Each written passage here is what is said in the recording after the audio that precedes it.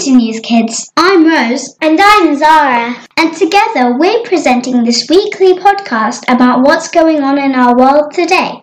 Each week we cover top stories across world news, politics, science, technology, entertainment and arts. This week we're talking about Prince Andrew stepping back from royal duties, the leaders' debate, old age, and what age should be considered to be old. Tim Clark, the president of Emirates Airlines, and his comments on climate change, internet access and screen time for children and the importance of children having breakfast. Hi, it's Rose here. There had been a lot of news stories over the past few weeks in the UK about Prince Andrew, also known as the Duke of York. Andrew is the middle son of Queen Elizabeth II and eighth in line to the throne. He has come under increased scrutiny from the general public and media because people believe he might have behaved badly and irresponsibly. It's quite complicated to explain, but basically he was friends with an American businessman called Jeffrey Epstein, who was not a good person and broke the law. Jeffrey Epstein died this summer while he was in prison awaiting trial for what he did.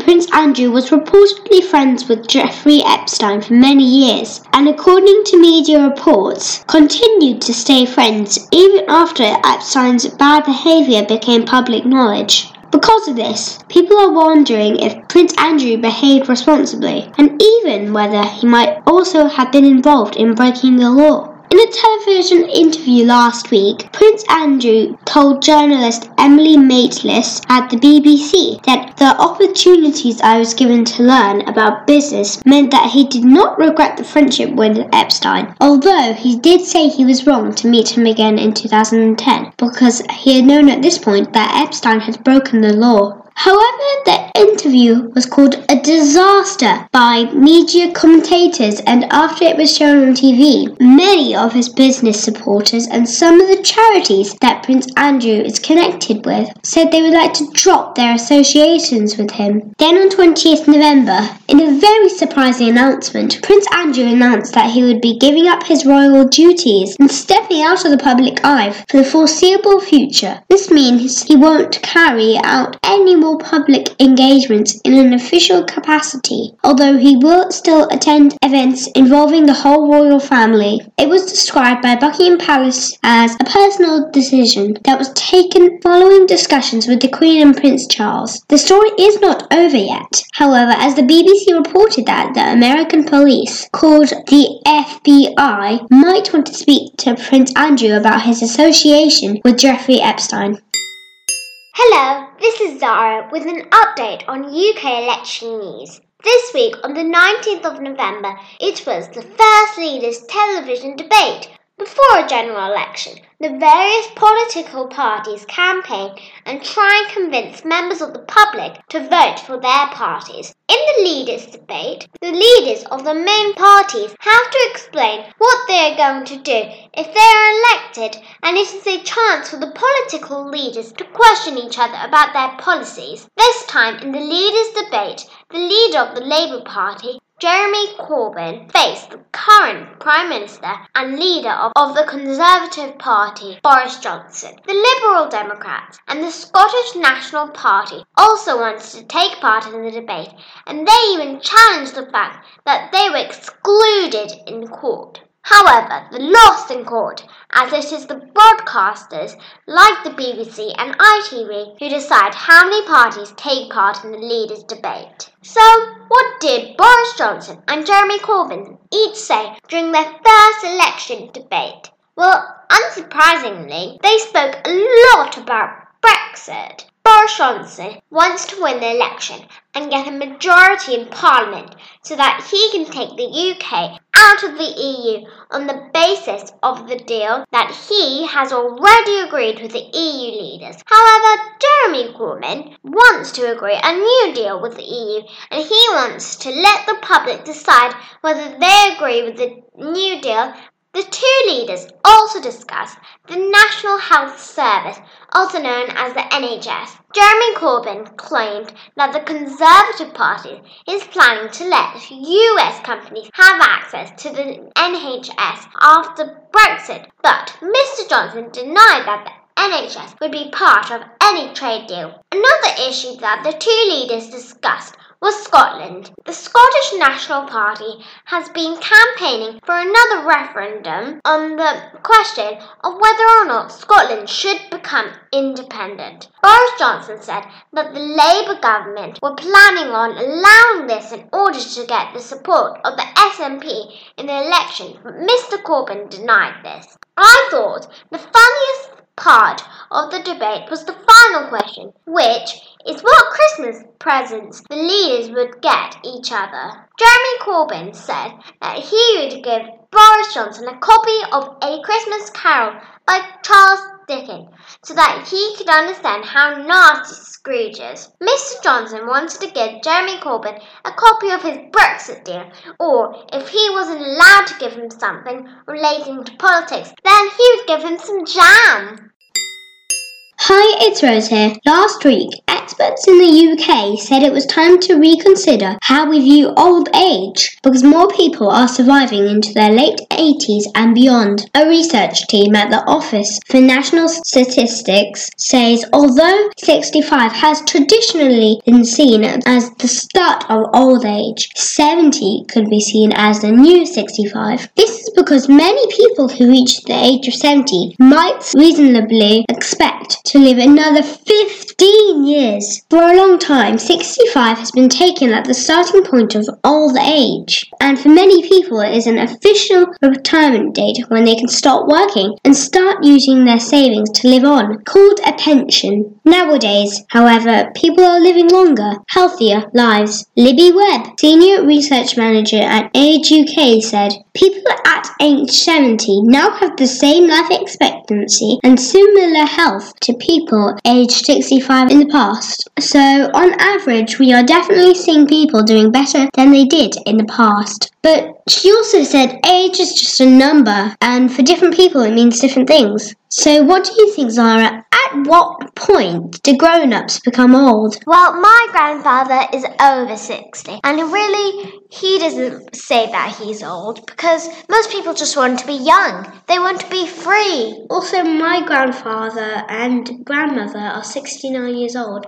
They don't feel old at all and they don't look it. So maybe it is 70 and above.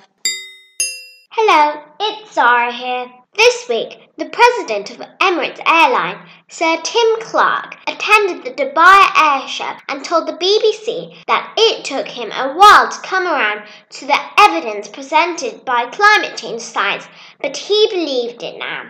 He said that the industry was not doing itself any favours by chucking billions of tons of carbon into the air, and climate change has to be dealt with. He also said, although he did not approve of some of their methods, he liked Extinction Rebellion and Greta Thunberg for bringing focus on the issues. Emirates Airlines is one of the world's most successful airlines and carries 150,000 people a day and burns through 100 million barrels of oil each year. Sir Tim recognised that finding an alternative to fossil fuels was not going to happen anytime soon. He thought that it is not practical for people to stop flying. However, steps were being taken to improve things. More efficient engines, improved use of airspace, and taking out plastic use from planes are all steps being taken to reduce the carbon footprint of airlines.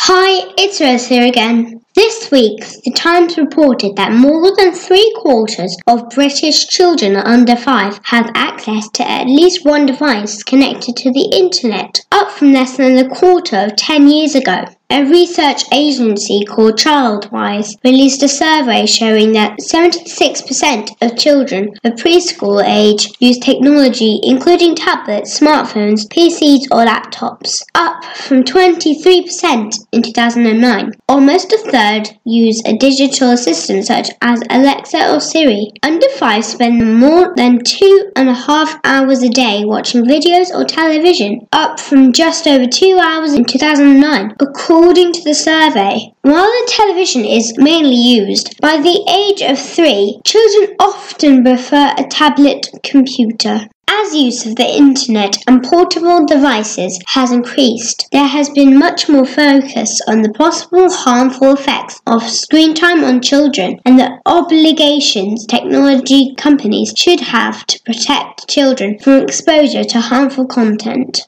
Jenny Aaron, Associate Research Director of Childwise, said, "Today, preschoolers are confidently navigating digital platforms with purpose and determination. By the age of 3, almost all watch programs on demand and have access to a connected device, and more than half have their own tablet or computer. The battle to forge a healthy digital lifestyle is now a very real consideration for parents of children this age." The survey found most children who accessed the internet did so using a tablet computer, such as an iPad. Last year, parents were asked why tablets were so commonly used. 47% said it was for educational purposes, while the same number said that it was to keep their children occupied while they were busy. However, the Times reported that watching programs and video clips was actually the most common activity on a tablet, with 70% of children doing this. Only 1/3 used tablets for drawing and colouring, and 17% for reading stories.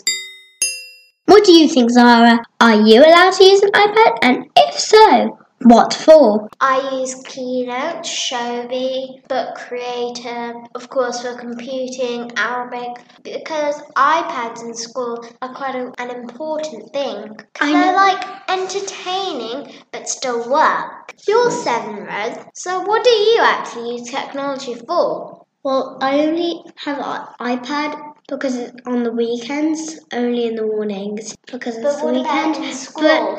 But I only other times in the week I only use iPads for computing lessons or if I need to improve my math skills. Overall, we don't have that much screen time. I have a lot of screen time on my iPad. Well, that's just me then. Well, it's about the balance because you still need to try and have less screen time. But of course, going with an iPad is still fun, even if it's educational things.